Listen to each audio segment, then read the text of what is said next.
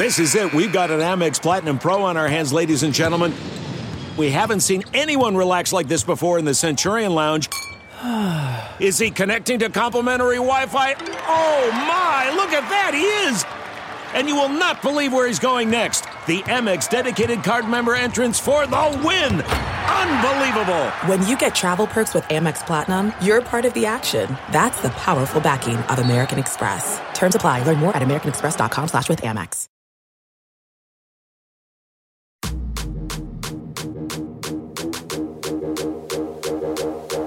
This is the Straight Up Breakdown Podcast with Greg Smith and Jay Foreman. Tell it to me straight up. Hello, and welcome in to the Straight Up Breakdown Podcast, proudly part of the Hail Varsity Network. I'm Greg Smith, your burnt-in, loving, obnoxious Laker fan friend. Oh, this is Jay Foreman, your obnoxious LeBron James fan, and all the way bootleg Hall of Fame Husker as of last year.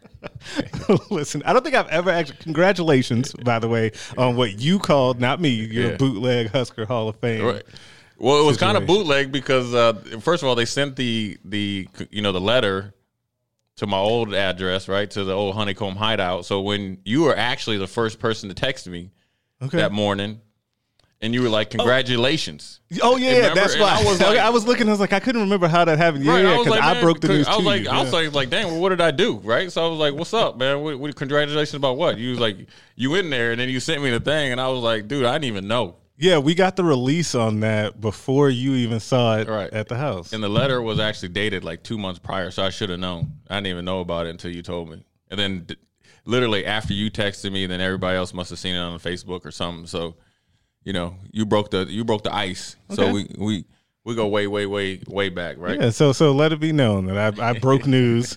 We good. That's all good. Well, welcome in again to the Straight Up Breakdown Podcast. Now, this is technically the first episode that people are really getting directed to, but this is our now third time. Right. So this is the first one recording together. Everything else has been underground. Now we above ground now. Yeah, we're official now. Now we're official. Right. We're in here with producer Sasha.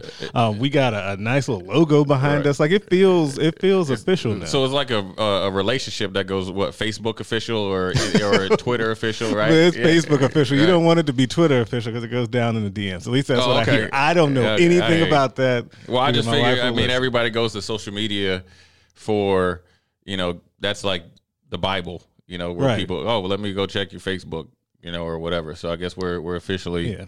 We are now Facebook official. This is the podcast where we'll talk about a little bit of everything, right? Like we have kind of been working on putting this together, and it's been a long time coming. We really wanted to do this. Jay and I are excited to bring this guy to you guys. It's really our take on all of the things that happen in sports, Husker related, not Husker related, NFL, college football, golf, tennis, whatever catches our eye. Right, is what we'll end up talking about on this podcast. And there's plenty to talk about. The one thing I always say about sports, it's always drama-filled. It's drama-filled, excuse me. But, the one thing about just Husker football and football in general, it's like a modern-day soap opera.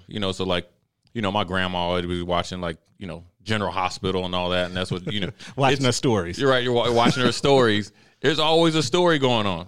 You know what I'm saying? And, even when you think about, I watched the TCU against Texas. And, obviously Nebraska has a little connection with J.D. Spellman. Mm-hmm. And if you remember last week, he didn't have an explosive game, and then he only had one catch for 20 yards this week. So that's drama-filled there because you're thinking as this season's starting to ramp up, right, and on an offensive side of the ball for Nebraska, their biggest hole when you think of it is the wide receivers. Yes, they got some guys coming in, and they look good in practice, and they have, their bigger guys where you think of Manning and stuff like that. But they don't have any production. Right. And so the guy that could have produced or should have produced and had the opportunity, right, or thought of he had the opportunity is down there at TCU, and he's not putting up numbers. So that eventually, if this happens, which would be bode well for Nebraska, is if these receivers, say like by the third or fourth game, start to try to take off, then you're going to be seeing. I guarantee somebody's going to put up the stats. Oh, that's like, coming. Like, Come on, you know that's collage. Coming. Yeah. I guess I call it collage. I only post pictures of like, me and my family or whatever. They'll have it there. JD Spellman, JD Spellman through 4 games and Omar Manning through 4 games. Yeah, they're going to do something. Coming. Yeah, and so maybe we should do that first. So we gotta get on it first. Maybe. But we just told the people now they're going to take our idea. That's all right. That's the way it usually goes, right? Yeah, usually. Yeah. That's okay. But that definitely is going to happen. And it's not even in a necessarily a mean-spirited way, just a comparison, because there's just always going to be that natural comparison when a guy leaves the program. And it doesn't have to be mean. It's competition. We're just competition, a little bit of jealousy, a little bit of anger. You got to be happy for him. I'm all for kids. If you want to play football, I don't care if you go play on Mars. And if it didn't work out for you at Nebraska, which I don't see how it didn't for JD, right? Because he would have probably left with all the records. Which every record, which it's here nor there. It's like but sometimes it doesn't mean as much to people, somebody, right? Yeah, and if you want to win or whatever. But the few times that I talked to him, I swear it was like talking to that wall over there, and I literally was telling him, JD, if you just stick it out for 6 more months, which generally that's what the football season is, you can not only write yourself a ticket for a legacy, but for a lifetime. And just wasn't ready, just was kind of bouncing off. It was kind of like playing ping pong against yourself. You don't want to get but you know what, he deep down he's a good kid, misunderstood. And, you wish him all the best. You wish he was still here, but it's not going to happen. Now sticking in the Big 12, we're going to get to this first topic because each week we're going to go through and we'll have a couple of staple segments in the show. The first one will always be what we're going to call Coach Speak, where we basically go through something that somebody said. It doesn't always have to be a coach, and tell you what they actually meant. Coach Speak to Real Talk. So the first one that we're going to go over, it comes in, and we're going to do a little double dip here with some old friends. Like I said, sticking in the Big 12 with Texas and Oklahoma. The Sooners are now 0-2 and unranked for the first time this century, which is nuts when you say it out loud. Yeah. And Coach Lincoln Riley said this after the game, quote, "I know nobody wants to hear it right now, but we're close. We're probably even closer than we think we are." That's like what does that mean? That means he's trying to. It's like somebody going on and pee on you, telling you it's raining. When a coach tries to tell you we're close and we're even closer than we think we are, you're actually farther than you ever thought you would be. Yeah. Because every coach and every player has went through 2-a-days and went through spring ball in a normal year, and you go in and you can kind of project when the offense is going to take off, when the defense is going to take off. And Lincoln Riley every year pulls up to one Sooner drive and knows or thinks that no matter who plays for him, regardless if it's Rattler, Jalen Hurts or anybody like that, they're going to be able to score 40-some points, right? And they're just going to be able to make enough plays on defense to be, formidable and, run through the Big 12. Well, that's not happening anymore. And this is also a good thing in college football, but then also it's a bad thing for Oklahoma because when you show a chink in your armor of the main staple of what you're known for, like remember he was supposed to be the Dallas Cowboys coach. It was all for he could have left if he wanted to. Didn't feel like he really wanted to go take that job. Yeah, I'm sure he's probably Dallas is horrible, but yeah, they're not.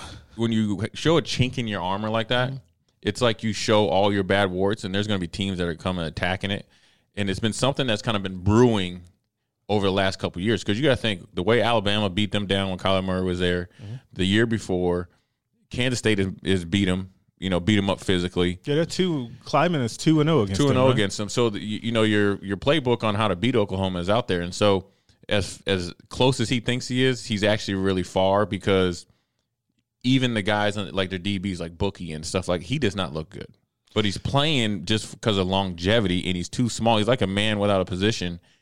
And so your defense was actually supposed to be a little bit better this year just because of experience. Yeah. I know they lost Murray and all that, but Oklahoma's 2 or 3 deep at every position. They should be based on their recruiting profile and how, the guys that they bring in, even on defense too. Right. Because remember they made a big deal when Alex Grinch came in and took over the defensive coordinator spot. The big deal was twofold. One, he's a better defensive coordinator, so we're going to get this thing figured out. We're going to actually pay attention to defense, and we're going to change the type of guys that we recruit on defense and get some guys that are a little more physical, a little more nasty on defense, and we're going to really get this thing going. We're going to marry that with the offense, and we're going going to get a national championship contender, a legitimate one out here, and that has not gone. It actually went the other way because they can't run the ball effectively, which means that they can't throw the ball effectively.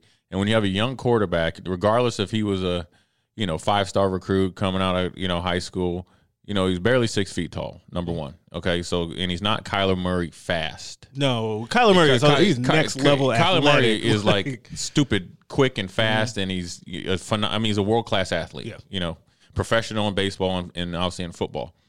When you have that and you have a young quarterback, if you can't run the football, you might be able to throw for some yards, but they're kind of like those dummy yards. You know what I mean? When it comes down to it, he's going to make mistakes, and he's going to make big mistakes, and that's what you saw at the end of the game against Iowa State, because when you go from a high school quarterback or high school offense, you only see 1 or 2 coverages. Right. Now what teams are doing, they're actually calling coverages so you could call the play so they can make the play, later in the game. They're actually, and it sounds weird that you're giving up yards in, say, the second or third quarter to stop it in the, end of the third quarter and fourth quarter.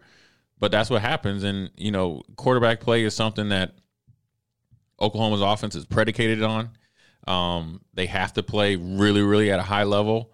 He's not there yet. So once you don't have that ability to outscore somebody and you got to play small ball, I call it 4-minute type of offense ball, and it's a recipe for disaster. And luckily enough, the only other team that can actually match them and do that, it would be Oklahoma State, but they have Mike Gundy, and he'll find a way to lose. Yeah, they will. He'll find a way to lose Bedlam when they should be. They were talking about them in the Final Four, right? Oklahoma. And it feels like they always lose that game. I don't know what the actual record is. They always lose. It feels like that. Oklahoma State loses that game, and they're always up. They'll be up by 11 points, 6 minutes left in the fourth quarter, and end up losing by 4 because they'll, obviously, they'll give up, touchdown and a 2-point conversion. Right, and I guess and the other side of this equation of this whole Oklahoma situation is their hated rival Texas finds himself in a similar situation where they lost to an unranked team, TCU, like we started off the show talking about this weekend. They're sitting at 1-1, and after their game, Tom Herman said, "quote, we can't continue to beat ourselves the way that we have these last 2 weeks and expect to win many more ball games. That's on me to get them ready and find a way to make sure that we don't beat ourselves." Well, I mean, what he said is exactly true, but I don't know who their sports information director is. You should have gave him 5 more minutes, because when you say a quote like that, you're essentially writing your death certificate. Well, we don't have any discipline. We turn the ball over too much, and we make too many big mistakes, and it's on me. So that means you just said those 3 major things, and you signed off on it. So you gave it all the ammunition. All the ammunition, just push play. It's almost like do you remember when Bo Pelini got interviewed? I don't know who it was, and he's like, "I don't think long term. I just think right now." Yeah, that's a death sentence. And sometimes, and we've had plenty of those here in Nebraska. Sure. Which now that they all run together, was it Icorst that said that I had to evaluate at the end of the day where Iowa was? Right. All of those. And we types brought of in Mike Riley. Yeah, all of that stuff. Yeah. Like those come back to haunt you, and I'm glad you mentioned that, because that is the first thing I thought of too when I read this Tom Herman statement. Is that he basically just gave all of the reasons to why it hasn't been working for him at Texas. And people can't – it's hard to – at least for me as a college football fan, as somebody who obviously writes about and observes it, is I can never figure out why Texas is not better than they are. But then he just told you it's the discipline. It's all of the little stuff, because when you show up as Texas, you should, in most cases, except for maybe when you play Oklahoma because they've been out recruiting them, you're going to have better athletes on the field. You have, outside of the football field, you have all the money in the world, right? You have all the world-class facilities, every fan support, all of it.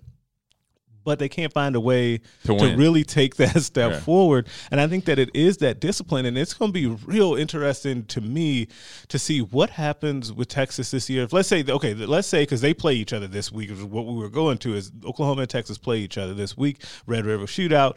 It's the most interested in that game I've been in years, because whoever loses this game is effectively done for the rest of the season. Yeah. And if it's Texas that loses this game, that hot seat is hot. Oh, hot. It's burning. And what do you do in the age of COVID with coaches and trying to fight? Because he has a $21 million. There's 3 years left and $21 million on that deal. Just got a new contract. Just got it. Yeah. So if you're Texas, who has all the money in the world, are they going to be immune to wanting to get rid of guys and pay that buyout, or will they even clutch the purse strings a little bit more, knowing that, we're in some unprecedented times and it's going to be real hard to pay that big buyout, but at the same time, they want to win, right? Yeah. So I don't know. That's going to be interesting kind of going forward with them. And it's a huge game because on the other side, the Oklahoma goes 0-3. That's going to be one of those things where we're going to have to look up, and it would have been like 1917 would be the last time that Oklahoma was 0-3 or something like that, which is not good. Right. Yeah. I mean, obviously Lincoln Riley won't be on any type of hot seat. But for Herman, if I was Texas, I probably wouldn't pull the plug on him that quick because I would like to see how he finished the season. Because see how he bounced back. How he bounced back, this, and you have to always like pause when if you're an athletic director or a president, whoever's making this decision, is because there is no like guarantee that Texas is gonna beat Oklahoma if they are the better team. When you play a rivalry game, a rival in a game like that, all bets are off. Right. It's like Florida State, Miami, upset, or Colorado State, or think of those like deep-rooted rivalry games. It's something that you can't do because unless there's a blowout, where you get just blown smooth out the game, then you might have to pull the plug on him. But I think with Tom Herman, he's done enough to get a new contract here recently. And the money factor, that's a lot of money to still owe him. Now, if he doesn't finish on a high note, for the rest of the year and play well, I guess in their, bowl game, there's obviously assuming that they'll finish out the season. Next year, he will be on the hot seat. And if he starts out if this is next year, 2021, he's gone after, 3 weeks. You can see him being fired. Yeah, and it's tough. I kind of lean your way, especially with kind of the unprecedented time, is that you just have to – you do have to exercise some patience. Everything is a little weird, right? Right. But man, I how hungry they are to turn this around, and the part of the problem is going to be the same thing that we saw last year with USC, which is why I thought they were going to fire Clay Helton. Is you have the big dog is sitting out there, right? The only guy that I think can really go toe to toe with Saban on a consistent basis is out there. Urban Meyer is out here living good on the BTN. But he's got a good gig, though, man. He does have a good gig, and he's good at that too. Like he's actually a lot. I don't know why I didn't think he would be good at that, but he's very good at being an analyst and breaking down all of the plays and everything like that. And it really shamed me for thinking that because he's one of the greatest coaches ever. But he's got a good job. He's phenomenal. But they're gonna try to go get him if they can. He's phenomenal on TV, and this is one thing that people don't understand about coaches. Even if a coach is a crappy coach, they are a tight-knit community. Nebraska went through this. Even when they fired Frank Solich, coaches didn't want to come here because he got fired after winning 9 games. Bo Pelini, they talk. So just think if you're a coach, right? And now I'm assuming Urban Meyer, he's tight with Herman, though. Yeah, he's on the staff. Him. So they talk. They're probably talking offline right now, right? So you got to think that is he going to go down there after they fired his boy during, say, like COVID and take that job? Because one, like I said, they're a tight-knit community. It's almost like, dating somebody's ex-girlfriend or something. So then very small fraternity. Very small fraternity. Then for another coach, say you're trying to hire who knows who to come in there, he's not, I wouldn't say scared, but he's going to be apprehensive because they just saw you fire somebody in unprecedented times. No spring ball and kind of like a so-so type of 2-a-day schedule. Yeah. And with an abbreviated schedule, and all the protocols, and you can't really coach and you can't really get in there and do stuff. You had to go 2 or 3 weeks without any contact. It'd be very hard for Texas to pull off a big hire, a Texas type of hire, and that's the only thing. The only way that you can. There's only 2 people Texas can really hire from here on out: Urban Meyer and Nick Saban. That's it. And if you're going to go to Nick Saban, you're going to have to get that man like $10, $11, $12 million a year. So can I tell my like wild conspiracy theory hot take on the whole Nick Saban and Texas thing? Remember a few years ago when he was strongly entertaining that job, and it might have been when Herman took it, when he ended up. There was a lot of talk. There was a lot of talk about that, and I thought Nick Saban actually was really honest about why he didn't take it. And I can't remember what venue he was in when he said this, but he said that if he had been younger, he would have considered it more because he just did not want to go through the whole overhaul of a program because he had Alabama up and running. So I really think that that's absolutely a job that Nick Saban, when he took the Alabama job, right. If that Texas job was up, like he would have taken that then. Oh yeah. But it's just so hard because Nick Saban is in such a great position, and this is not like he did not luck into this by any stretch of imagination. He created this at Alabama, but it almost is. It's at the point where it's just self-sustaining, right? Where they all believe in everything that he says. He goes out on recruiting trail, locks down number one classes almost every year. Right. He gets these guys in. He has a system to then break them down after they come into the program.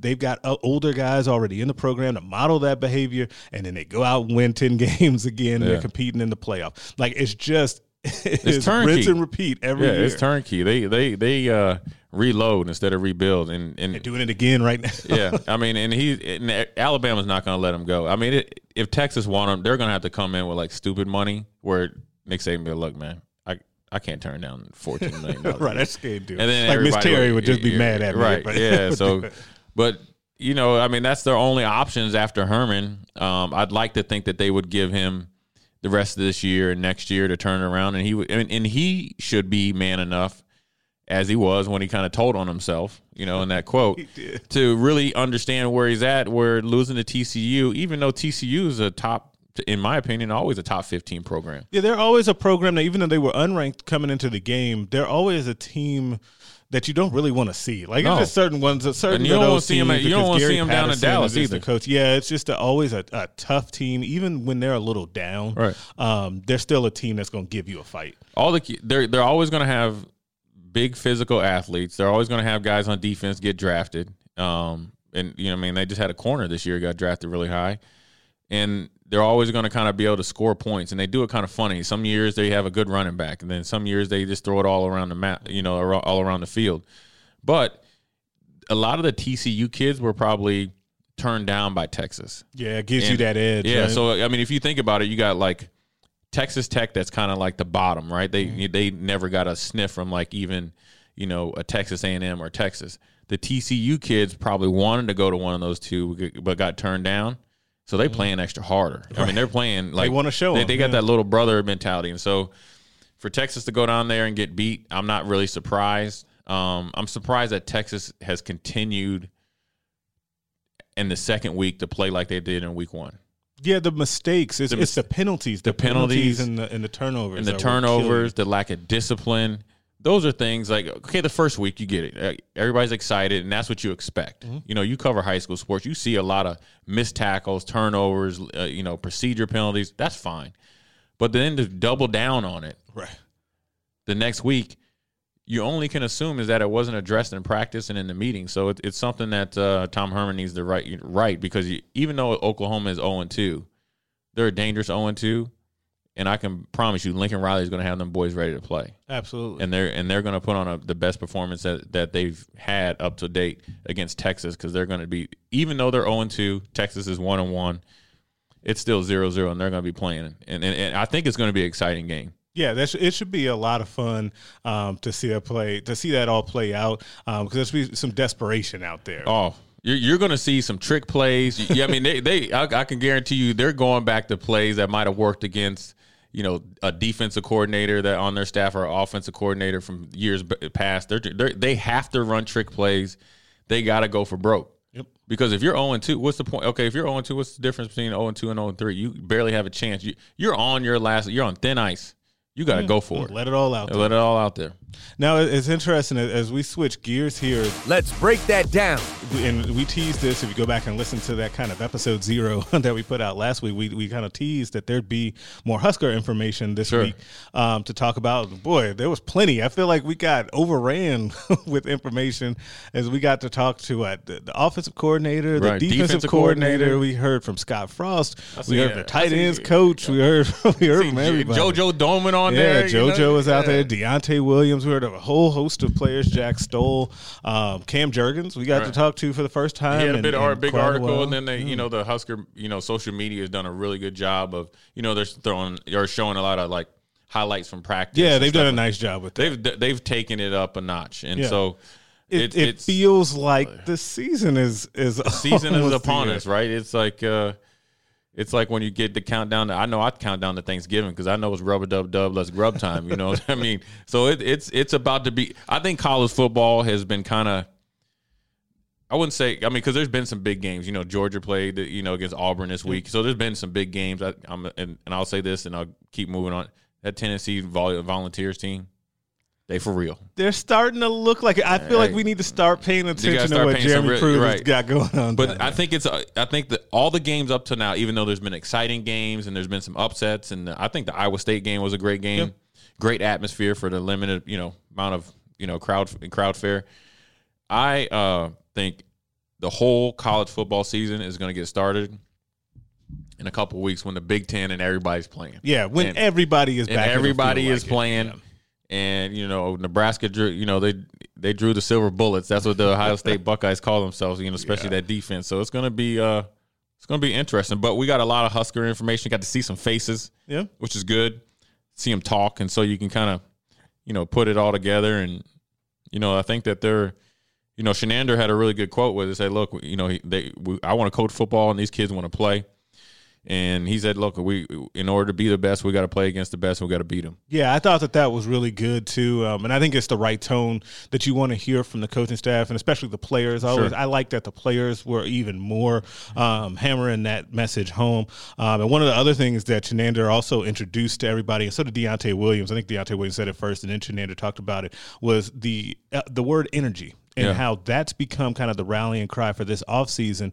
And I thought that this was very well put, that they essentially have to kind of create their own energy because they know that they won't have the benefit of the large crowd of Memorial Stadium. Sure. They, when you go on the road in the Big Ten, you're playing in almost all big stadiums as well. So you got some juice in the crowd there. And it was actually offensive coordinator Matt Lubick who had a really good quote on this too. He said it about the crowd and the energy you feed off with those guys. He says, quote, "It helps us in a way where it kind of hurts the team in general sometimes with your energy. We're lucky that we have here the best fan base in college football. When our crowd is going nuts, our players feed off of that. We have a tremendous home field advantage, so that's the definite downside of not having that." Sure. And so I honestly, and it's weird, I had not, in all the talk about getting these games going and the protocols and like we're excited to talk to people this past week, I had not thought about this until they said it this week, that it's going to be really strange for the guys now to have to play in, and it's not going to be completely empty because you can have they haven't said how many, but some friends and family are going to be there. You're going to really find out where you stand there, right? Yeah, you can find out how close of a friend and family am I if I could get one of these 4 tickets. Sorry, Grandma, it's going to be tough. But what do you think that's going to be like for them trying to, because you already have situations like say an 11 o'clock game when there are fans, it's totally different in there versus a night kickoff. Sure. So then how are they going to operate within that, and what can you draw on to be able to get that going? Well, I mean, the best thing about it is you're going to find out who's internally motivated football player and who's actually very, very competitive. That's what you're going to find out, because I go around and speak a little bit to teams, and I talk to, I coach, youth, and I said, I tell them this, look, when we play games, all we're doing is showing everybody how we practice. That's it. That's all that really, when you think about, when you really want to break this down and peel it back to the bare bones, when you go out there on Saturday, all you doing is showing everybody what you did and do in practice. That's why practice is so important. Right. Now, granted, the crowd and everything, you feed off it. But at the end of the day, when we used to go on the road, after the second quarter, the crowd ain't going to help you. Because I'm here to do one thing and one thing only, and that's tear your behind up. So you got to be able to match it. You got to be able to match it and then some. So it's going to, I would like to see our team or our staff simulate it a little bit. You know what I'm saying? Get them up on a Saturday, you know what I'm saying? Mm-hmm. And have 11 o'clock practice and have a full-on scrimmage. So they're not going on the road to Ohio State in shock. Because I'm going to tell you right now, Ohio State, they're going to be motivated. You ain't got to worry about them playing with energy. No, they have a legitimate national championship aspirations, but their players and their culture is already built that way. Right. They already have very competitive practices. They're very physical. So it's just going to be just like another day to them. So when you're playing against a team that's already where you're at physically and mentally, you have to be able to do things prior. So when you get there, you're not down 38-0. Right. You know what I'm saying? So they know they got to watch the game from last year. They got to know, they got to first get the courage to step up to the challenge, right? And really look at, don't close your eyes when you're watching that beatdown. Take it all in, go out there and practice and not forget about it, motivate you to do better and not just play to not get blown out, play to win. Right. And the difference between playing not to get blown out and playing to win is probably like the width of this line. Yep. And it's just, you have to go out there and not be afraid to make mistakes, but you got to go out there and let it all hang out. And so they have to go out there and not be tentative. And the only way to do that is simulate it during the week, prior week. So when you're showing up to the game, it's just like second nature, hopefully second nature, but it's going to play a big factor. And you see it a lot. I mean, if there's a team, you're going back to Tom Herman, if you saw how they played in the first week, you know that they were going to show up the next week playing against, that was going to be a question mark whether they were going to be really motivated. They weren't even motivated in week one. Right. You know what I'm saying? You're playing against a team that you're superior coaching, athletic ability, roster, quarterback play. You got one of the better quarterbacks in the whole nation, right. That put up big numbers, and you're going down to the wire in week one and then you're losing in week two against a somewhat local guy, Max Duggan, that just got okayed to play. Right. He didn't even play in week one. Right. Yeah. So you got a guy that just came from, probably playing PlayStation 4 or 5 or whatever you got. The 5's not out yet. I'm trying to get that. Okay, 4, my bad. Yeah. So, playing PlayStation 4 and just came out and just started doing work on you and ran through. I can guarantee if you line Max Duggan on the goal line against every single Texas linebacker and DB, there's no way in the world he'd finish if there was 20 of them that he would be faster than 4 of those guys. Right. But he ran for 20-some yards right up the middle of your defense. That's a lack of motivation, discipline, and like you said, energy. So the good thing for Nebraska is that they're all rallying behind it, and they actually needed more energy. Yeah, that's the thing. That was something that they needed to play with consistently anyway, because you could see it during games is that it dips. Like you kind of have that time where, everybody gets fired up for the tunnel walk. You come out there and your energy is high.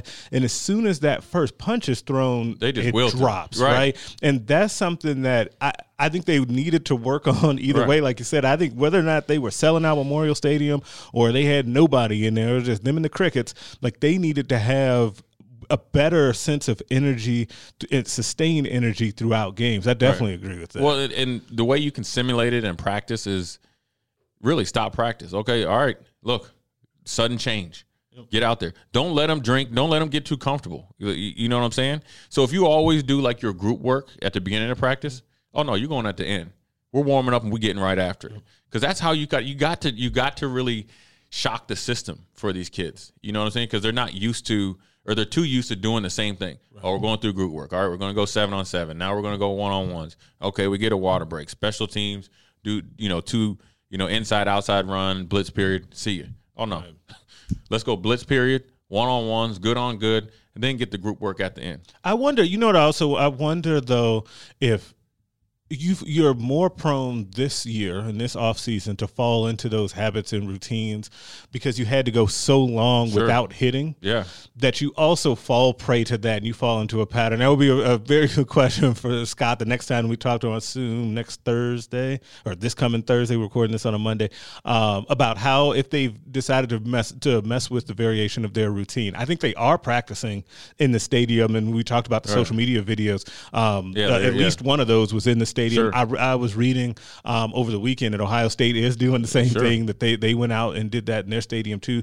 And I think Ryan Day said afterwards that it was more so they could get used to playing in the big empty stadium, so they knew what was going on. But I really like your idea of we're going to do a Saturday practice. If you're in Nebraska, we're going to do a Saturday practice, and we're going to go out there at 11 a.m. We're just going to simulate going out and doing a hard scrimmage or simulate a game so that you get used to what this is going to be like. Because I would even take it this far. I'd run the tunnel walk. I'd do it all because then you do all that stuff. We shoot off one firework. We don't be wasteful. We shoot off one firework, and then we go out there and play, because the difference between blasting the music and getting fired up and then going out there and it feeling like a library is going to be very different. That is going to be a shock. And I'm not playing there is no hip hop or nothing during practice. We straight. Yeah, in that case, we're just going to do this is prison football right here. You know what I'm saying? We getting after it, man. I mean, you have to do it because Nebraska's in a unique position. You've been getting your head beat in for 2 years. Mm-hmm. You have a tremendous opportunity. Not only, if they beat Ohio State, right, say they did the first week, they don't got to do nothing for the rest of the season. I mean, that's to be honest. Hang your hat on that one win. If they beat Ohio State, they hoping COVID comes back, the season's over, they're the national champions, right? But you have a unique opportunity to not only show well against Ohio State, show well the next week against your rival, which I think in a lot of people's minds would be the upset. I don't think beating Wisconsin would be the upset. But then finishing out the season strong and leading right into spring ball and really having a legitimate program and everything else. So it's you have everything there. It's all set there for the table is set. Yep. Nebraska's just got to eat, and they have to. You can't. There is no excuses. You can't say, "Oh, well, we didn't have this. We didn't have." Look, everybody's playing with the same deck of cards. There's no jokers out there. Nobody's got an advantage. Actually, Nebraska probably has more of an advantage than everybody else. Now you have to be able to step up to the plate and take advantage of the advantage that you have. And it's no different than beating the teams that you're supposed to. But now we got to go then some. Yeah. Let's beat the teams we were supposed to, and then beat a team that we've had trouble with in the last few years, and that's Iowa, Wisconsin. Throw in Penn State. And one of those, because I think that, and this was and we've talked about this person just a bunch off pod, is my issue with all of the kind of complaining about the schedule. Right. Because there's just personally the way that I behave, I view everything as an opportunity. Even if something is tough, right, how are we going to get busy with this thing and make it work? So when this schedule comes out, yeah, it's tough. It sucks. It sucks. You got to play some tough teams out of the gate, and you got to be ready to go. But like you said, on the flip side of that, this is a season for Nebraska to build momentum. If you want to, it was going to be, before all of this pandemic, it was going to be a season to improve the improvements that Frost and those guys had been talking about and wanting to make. This is now year 3 in the lab with Zach Duval, all of that. Now, though, it shifts a little bit to where it's just us showing that we can get some momentum going into the next real full season, right? Sure.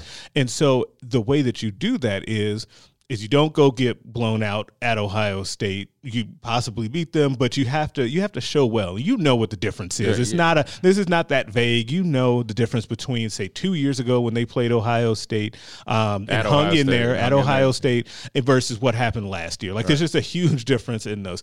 And then really the rest of those games, they are not toss-ups, but they are more attainable than what I think people realize, just because of how poorly Nebraska has played.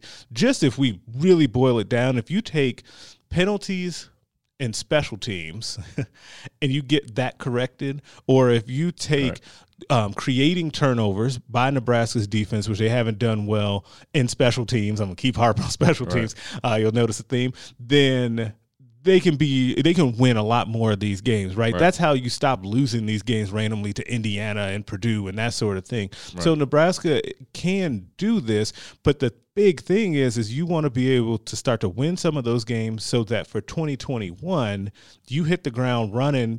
First of all, you go to the offseason program with a lot of confidence, because confidence has been something that's been missing. It's something that they try and project, but when the rubber meets the road, when you get out there in games, you can see that they're not always the most confident group. You want to start to build that confidence from games, not just the weight room and the hype in the offseason. Yeah, the weight room sets you up for success. What you have to, and it's all they say, the chicken and the egg type of thing. You get confidence by, going out there and doing it over and over and over. And when you look at Alabama, like I always look at their offensive line, Alabama and Iowa. The reason why they're so good in college is because they do the same thing over and over. So then it looks better. And you have to change the way you practice as well. 50-50 balls should always be, you got to have a winner and loser in practice. I'm not letting you catch a ball because it's an offensive period, that you're not getting anybody better. So you got to really up the competitive nature of practice. You got to become more physical, because once you do that, then it becomes like second nature. That's why teams like Ohio State, and you watched Alabama this weekend, and if you watch Tennessee, and you watch how they tackled, and you watch the energy and the speed that they played with, it's how they practice. They just don't show. I mean, the problem that I think we have two things in Nebraska over the last 10 years. One is leadership, because I think we tried to anoint our best players to be leaders, and they actually made them more individualized. So when they left, they didn't leave a legacy. You know what I'm saying? So everybody got on Tommy Armstrong by, I would say he looked like Daryl LaMonica, just dropping back and throwing it out the screen, right? Right. Who did he learn that from? Taylor Martinez. Right. So the legacy that was left, you just do whatever you want. There's no repercussions for it. There's no discipline. You're not going to lose it. You're going to keep playing and playing and playing, right? So then why would, as a younger player, see that change any habits, right? So, and then the other thing is, I think we've kind of morphed into this schedule watchers and try to find the easiest way to success. It's almost whether you want to call it the new age youth or whatever you want to call them, generation, X or whatever you want to call these, whatever you want to call it. We've morphed into, let's see how we can get the easiest way to Indianapolis, and we deserve it. Right. We deserve to get an easy route. Why do you think that Nebraska deserves some sort of easy route? We're new to the Big Ten, or we're new at certain times. We haven't won anything. We haven't even won a game except for the time that we beat Ohio State when the quarterback got hurt here when it was raining. Everybody left, and Bo Pelini was like, that wasn't the first time. Right. When Bo Pelini went crazy after the game, which was a great game. Pretty much Levante David won that game, right? Yeah. We haven't won anything. We haven't beat anybody. You know what I'm saying? So why would we have an easy route? We're not even legacy. You know what I'm saying? We're new. We kind of opted in, and now we want the same treatment as everybody else has been here before and help build the conference. So we might have to toe, the hard road. And so until we prove that we're willing to break through that wall and toe the hard road without crying about it and complaining, they're going to keep doing more. They're going to keep. I mean, I wouldn't be surprised if they try to put Iowa, Ohio State, Penn State, Minnesota, put them all five in. That's all next year's schedule. Yeah, right in a row. But the thing I've been thinking about through this whole thing about the schedule, and you're talking about kind of people want them to just have an easier road. Would it have mattered if they gave Nebraska an easier road? And by that I mean, all the roads feel hard when you haven't been doing what you're supposed to be doing, right? And that's why I always come back to you. And you said this earlier, and I said it too, about winning the games that you're quote unquote supposed to win, because how we talked about Texas, how when they show up, they're on paper better than a lot of teams. When Nebraska shows up, they are better on paper, recruiting average wise. I've done the numbers, than every team in the Big Ten West, including Wisconsin. Sure. Every team in the East, save for Ohio State and Penn State. Michigan is kind of teetering on that line because Nebraska actually under Scott Frost has out-recruited Michigan one year. They out-recruited Penn State one year. So it all kind of goes back and forth, which is totally fine, and they can continue to take steps up from there. But if they could ever take care of the teams they're supposed to and then start to take swings at teams like Ohio State and Penn State, Michigan, Wisconsin, who have had more established programs here recently, that's the formula. That's how you get it to where we look up and you see the schedule and you don't think it's so daunting, because all of a sudden that game against Northwestern doesn't feel like it's going to be a dogfight anymore, right? Yeah. Like when Penn State gets their schedule, they're not looking at, oh man, it's tough. We got a game Purdue coming to town. People don't think that. It's just not the way that works. Yeah, so that's the way they have to start taking care of business, and then I promise you it'll feel like these schedules are easier when in fact they're the same. Your team is just better. Right. And you got to think of why would Purdue be scared of Nebraska? Why would Illinois be scared of Nebraska? Right. Why would Minnesota be, I guess, quote unquote scared? And then if those three teams aren't scared, Ohio State ain't really going out there and thinking man, these boys are going to give us a run. Right. Right. And they came in, and so many, what we've kind of seen through the first 10 years of Nebraska in the Big Ten is not only are they not afraid of Nebraska, they also take some joy in beating Nebraska. Right, yeah. And part of it is a little bit of Nebraska's doing, and part of it is wanting to beat the new kid on the block, even if it's not as new. But part of it is I still think that there's a little bit of jealousy there, especially say from Iowa, where they don't quite understand why Nebraska gets so much attention and there's so much going on.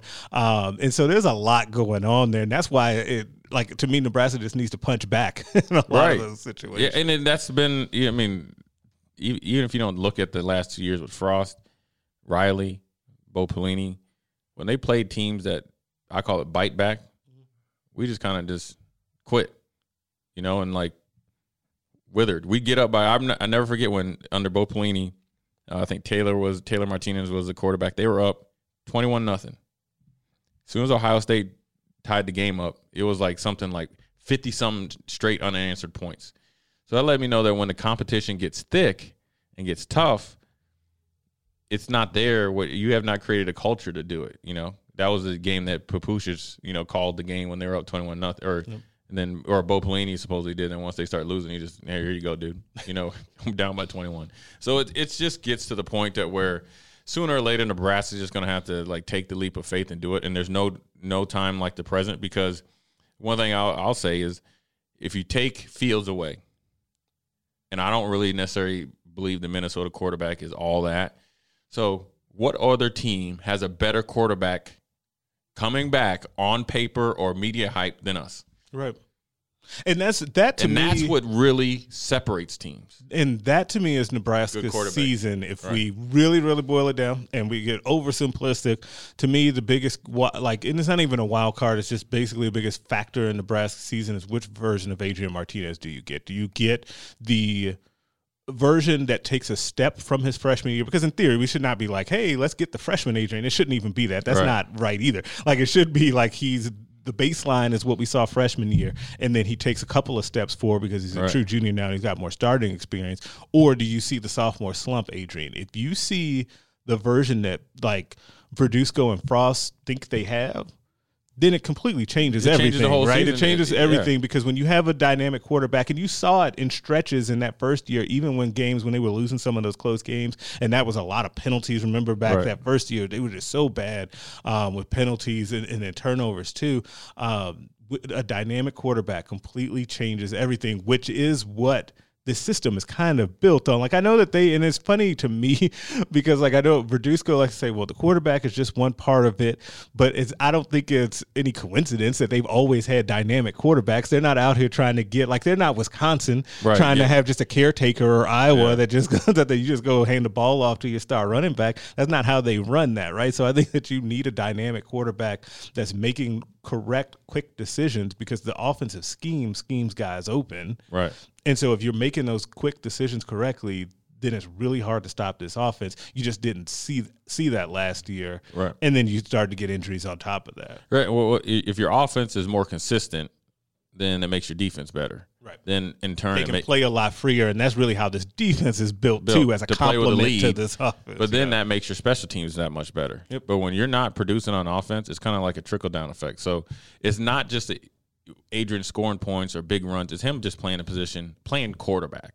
Pitch and catch, hit the open guy, make the right reads, use the clock properly, a.k.a. Iowa game. Yeah, the Iowa game. Okay, these are things that you can't do. The mental lapse. Quarterback is one position that you can't. Quarterback and middle linebacker, you cannot be. If you're not playing well, the one thing you have to do is you got to be mentally on it. Right.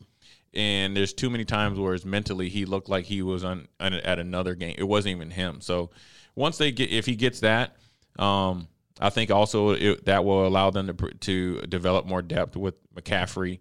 If they use Smothers, whereas they get that free year, but ideally they'd be up enough to where you can get these guys some real game reps. Then you don't have to worry about the injury concerns. Because right now, as much as everybody loves McCaffrey, and I'll admit he's in my opinion earned a series or two, legit. You still don't know.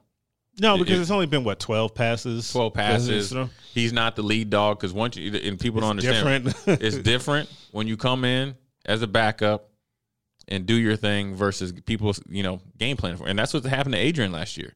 People went in the offseason and said, okay, Divine's gone, Stanley Morgan's gone. Okay, let's see what he does well. Let's see what he doesn't do well. And looked at the things that he didn't do well or what could potentially have success against him, and it really confused him last year. Yeah, it definitely did. Now, hey, to wrap up this show, we want to go through another segment. We talked off top about the segments that we'll have. One of them, and I think it's going to end up being my favorite segment. I'm just going to put that out there now. We call it Put 'Em on Blast. Put them on blast.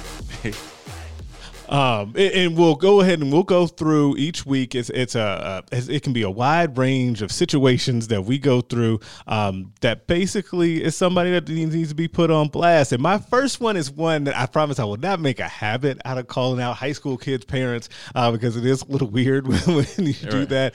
But I don't know if you guys heard about this situation. Jake Garcia, he's a 4-star quarterback. He was out in California. He's actually a 4-star kid committed to USC, okay, which I think is important in this. It's not a kid that's just trying to get on and find some sort of scholarship out there because he thinks he should be able to play college football. He has moved to Georgia to be able to play high school football, and it gets crazier because he moved to Georgia, but the rules in Georgia high school football basically made it to where his parents needed to separate. They need to get a divorce so that he could then be eligible to play. Now, his parents got quote unquote divorced. He moved down there with his dad. He actually played in the team's first game. Then their second game, he played well too. Threw for 332 and 2 touchdowns in that first game. They won. Their second game got canceled to COVID precautions. And then the bleep hit the fan because dad went on ESPN to then basically put themselves on blast about how they got into this situation, telling everybody that the parents basically divorced so that their son could go play one last season of college football. And he even admitted that him and his wife were going to reconcile after his son's senior season. Now the Georgia High School, the State High School Athletic Association came back to look at the situation and ruled him ineligible. They said, hold on, player. Yeah, okay. Like they said, wait a second. This is not the spirit of the rule. Right. That we now, by the letter of the rule, it is correct. The household is broken. He's moved down. But like, no, that's not. We know what you were actually trying to do. I can't believe, I just honestly can't believe that somebody had the audacity to pull this off. Right. I don't even know how that conversation, all three of us are married, me, you, and Sasha. I don't know how that conversation would go. Hey, honey, look, Junior's got to play some football. This is the only way he can play. What do you think? I can't see any woman be like, yeah, cool, man. Kick me to the curb for a little while. I'm going to stay out here in California while you two knuckleheads go to Georgia. Then it don't work out. Oh, women got memories like elephants. He's going to hear about this probably to the day he dies. You remember when you made that dumb decision? That's what I want to know. Yeah. I want to know. I have so many follow-up questions for them as a couple because I want to know, was this his idea? I just don't believe that this was her idea. It doesn't feel like it was. And so Sasha's shaking her head. No, she knows. So it's just crazy to me that it would have worked. Had he not, and he didn't just go on some he went on ESPN and bragged about this. Right. And so I just don't understand, to me, two things. One, I want to know about how the conversation got started because it's crazy. And then two, why was this so important to do given he's already a 4-star kid that's committed to USC? So not only is he going to play college football, he's going to a quarterback factory. He's going to one of the best places in the country to be a quarterback. So with a long quarterback history. So why are we doing this? Why do we even do all this? Only thing I could think of is maybe he was trying to get some looks from SEC teams, maybe Georgia. In his mind, he really was kind of hoping. If I go down there and light it up, I'm going to, be a Georgia recruit or something like that. That's the only thing I can think of. But the best question, I think the question I'd ask him, I was like, hey, can you two reenact this conversation so we can all go home and try it? You know what I'm saying? It's but then also take them aside and take the dumb dad that's running his mouth, right? Because they always say women gossip. Obviously, no, it's men. Men are the gossip. Worst. We're worse, right? We're worse. The state of Georgia, what kind of rule is that? You only can come down here if your parents are divorced and you got a broken home. I mean, that's like Georgia saying, how dare you make fun of our backwoods Georgia type of rule and go on TV and tell everybody how stupid we are. So now guess what we're going to do? We're going to discipline you. But see, this is the thing though too, because we saw this a little bit locally, right? Where teams, because OPS is not playing high school football, and there have been people that have tried to transfer and they're denied. They couldn't do it. There's been a couple that it's been able to work, and I'm not even 100% sure how those work, because one of the things that immediately came up, I remember when OPS made that decision is okay, are you guys going to relax the transfer rules? And they really haven't. No, we got you hijacked. You staying right here. Which again is weird. If you want to really be about the betterment and the well-being of young student athletes, then if they really want to go, you just let them go. Except for if you want to move across the country and your parents are going to fake a divorce, say they're going to get back together just so their son could play quarterback down in Georgia. That's crazy to me. Yeah, that's crazy. when you sent me the article, I did have to stop. I pulled over and started laughing just because I'm just trying to think how that conversation went. And it's not only the first conversation, because, if to get a decision, you got to come 2 or 3 times. And it's one of those things where we have to launch a whole plan, right, to be able to do something like this. And then it's wild. And then you just come in there like if this is like an office, and like we're really going to go through with it just so you can play 6 games of high school football. Because in his case, even if he wanted to get extra looks, he could just done 7-on-7. That's the other thing that I don't understand is, so, okay, you're right. So he's not an offensive guard where, it's hard for him to really show anything. Like California has 7-on-7. Right. I'm sure he plays on some good 7-on-7 team in California. So he would have still been able to, as a quarterback, continue to get looks like that. He could have went to one of those quarterback gurus. Right. Just put out a tape. They all live in California. They all live in California anyways. Or he could have just stuck with this pledge like it seemed like he will to USC and be okay. And play. And I think they're starting up high school football in California in like January.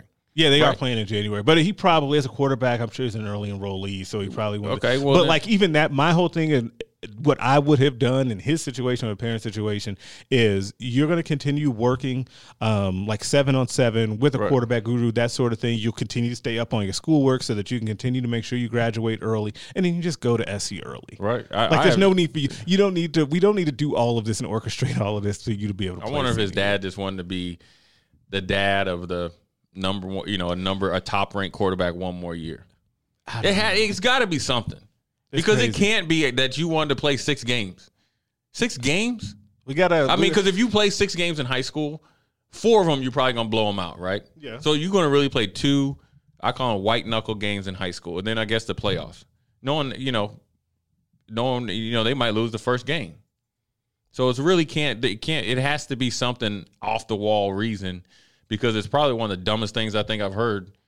It's just crazy when you just think about it. We might need more info. Also, I totally forgot this. If there's a Husker tie there, of course there is. His dad is Randy Garcia, who played here in the 70s.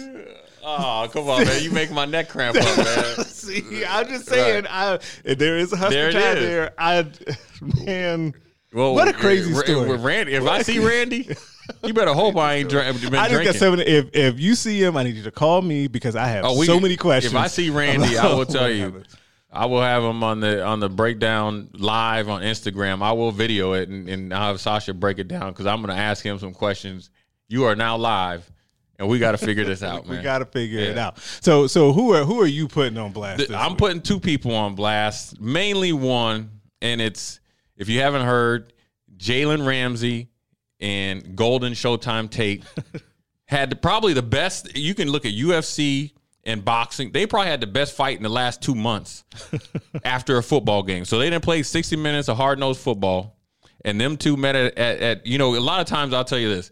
When you're in a game, I probably have told, in realistic, 50 different players, I'll meet you after the game. Okay. Okay. It's just kind of a common thing. We just added if you cut block me from behind, meet me after the game. Okay. I'm coming to your locker room. Very rarely do you see guys go at it in the middle of the field, especially with no fans, and just throwing haymakers. Yep. Now the backstory is Golden Tate, obviously a great receiver in my opinion. From Notre Dame, obviously played in Seattle, Philly. Now he's with the Giants. Has a sister. I think she ran track at Ole Miss, down in Tennessee. Has 2 children by Jalen Ramsey. One, they were together. Okay, always get it. Well, the first one they were together. Early, it ended his Florida State career early in his Jacksonville career. Yeah. He got her pregnant again, right? Yep. And they still were together. Then he ran into like an Instagram model, right? Oh no! And kicked Showtime Tate's sister to the curb. And now he's with the Instagram model and had a kid with her. Probably maybe cross reference that maybe they pregnant at the same time. And Golden Tate is not only hurt, sister's hurt. That's his sister, man. Yeah, now we got to fight. Right. See, that's how we get there. Okay. And Golden Tate, a man of his word, he said even when it happened, he knows he's got to come see me. So I just want to know, and I'm only putting him on blast because Jalen Ramsey, come on, player. Like, I'm going to tell you like this. There's a rule in the NFL locker room. You don't mess with another teammate's or, opponent's sister or family. You don't, You know what I'm saying? That's just what you don't. And if you do, you better lock that down because you better actually stay married and be with it. Because when it doesn't work out, you in some trouble. It's like with Jason Taylor and Zach Thomas' sister. I was going to say, it reminds me of Paul George and Callie Rivers. And Doc Rivers, right? I'm surprised. And then Kawhi said he wanted him. I'm like, oh, hold on now. Yeah, right? That whole situation. Yeah, those situations get messy. Right. So, Golden Tate told him, you're going to have to see me. So after the game was over, they went at it. And they went at it like some bulls, too. And it was, even your boy Nick Gates was up in there. Trying to play referee, but hey, the same shout out to Nick Gates, who also tried to fight Aaron Donald. Aaron Donald did you see Aaron Donald? I'm scared right now just thinking about it. But why did Aaron Donald push him in his helmet? And then Nick Gates must have said something like, "Why you do it?" So then he took the two fingers and then poked him in his eye through there, right? Did the old Bubba Baker right from the Cleveland Browns on it. But I would tell you this from back to Showtime Tate. I'm only putting him on blast because Jalen Ramsey, you just way out there and you sloppy. You know what I'm saying? You just out there. But I'll give it to Jalen Ramsey. He brought the funk to Golden Tate, so that probably was sitting in it. He didn't back down. He didn't back down. But you should have known it was coming, and I'm guessing. So and then they said that Jalen Ramsey won a round 2 at the locker room. So I'm gonna tell you this: I'm waiting for round 3. I might even have to, if they play somewhere close. Try to get in there. Oh, I got to go see that, man. Because I'm gonna tell you right now, they're gonna go at it. Yeah, when you think about Josh Norman. And Bryant when he was with the Panthers, was it Michael Crabtree? Michael Crabtree. When he got his chain snatched. He got his chain. It was personal. Aqib Talib. That's who that was. It's personal, man. And these are the things that when you think of Joey Porter fighting the guy in Las Vegas, Levi Jones, right? Down there in Vegas, it takes a lot to fight. Like, it's funny, it hit me because we remember these ones that happen because they don't happen that often. Right. Yeah, so like you said, you start off, 50 guys you done told throughout your career that you want to fight, but it really don't actually work out that way. Right. So it means something when you actually. And then also, like when you fight in practice, it's over by the time you get in the locker room. Yeah, because it's generally you just laugh about it, or you kind of just move on from it, and in a couple of days you kind of. Mend the fences. This ain't over. They're going to be fighting each other at 60 years old. Remember when they had the video of Joe Cap fighting the other dude up in Canada? Or like, you remember when Shannon Sharp was talking, when he was with the Broncos, he was talking junk to one of the guys on the Chiefs about, they were dating a stripper and stuff like that, and they got in his head. And guys, it's personal, man. When you either mess with somebody's girl or you, in this case, you mess over somebody's little sister. Yeah, it'll always end up bubbling back up. It's bubbling back up. So I had to put my man. I like Jalen Ramsey. I like the way he plays, but man, he should have known it was coming. He should have known it was coming, and you should have known Golden Tate ain't no punk, and he cock strong. Yep, that's. I think that's a great place to leave it for this week. It has been a very fun, lively first real episode of the Straight Up Breakdown podcast. Subscribe to this podcast everywhere that you can listen to them. Rate us, review us, leave us a 5-star review. If you only leave us 4 stars, I'm inclined to think you're a hater, and you do not want that. Make sure that you are checking out all the other podcasts on the Hail Varsity Network, the Mind Your Own podcast, Varsity Club, More to It, and the Hail Varsity Radio Show, and we will catch you next time.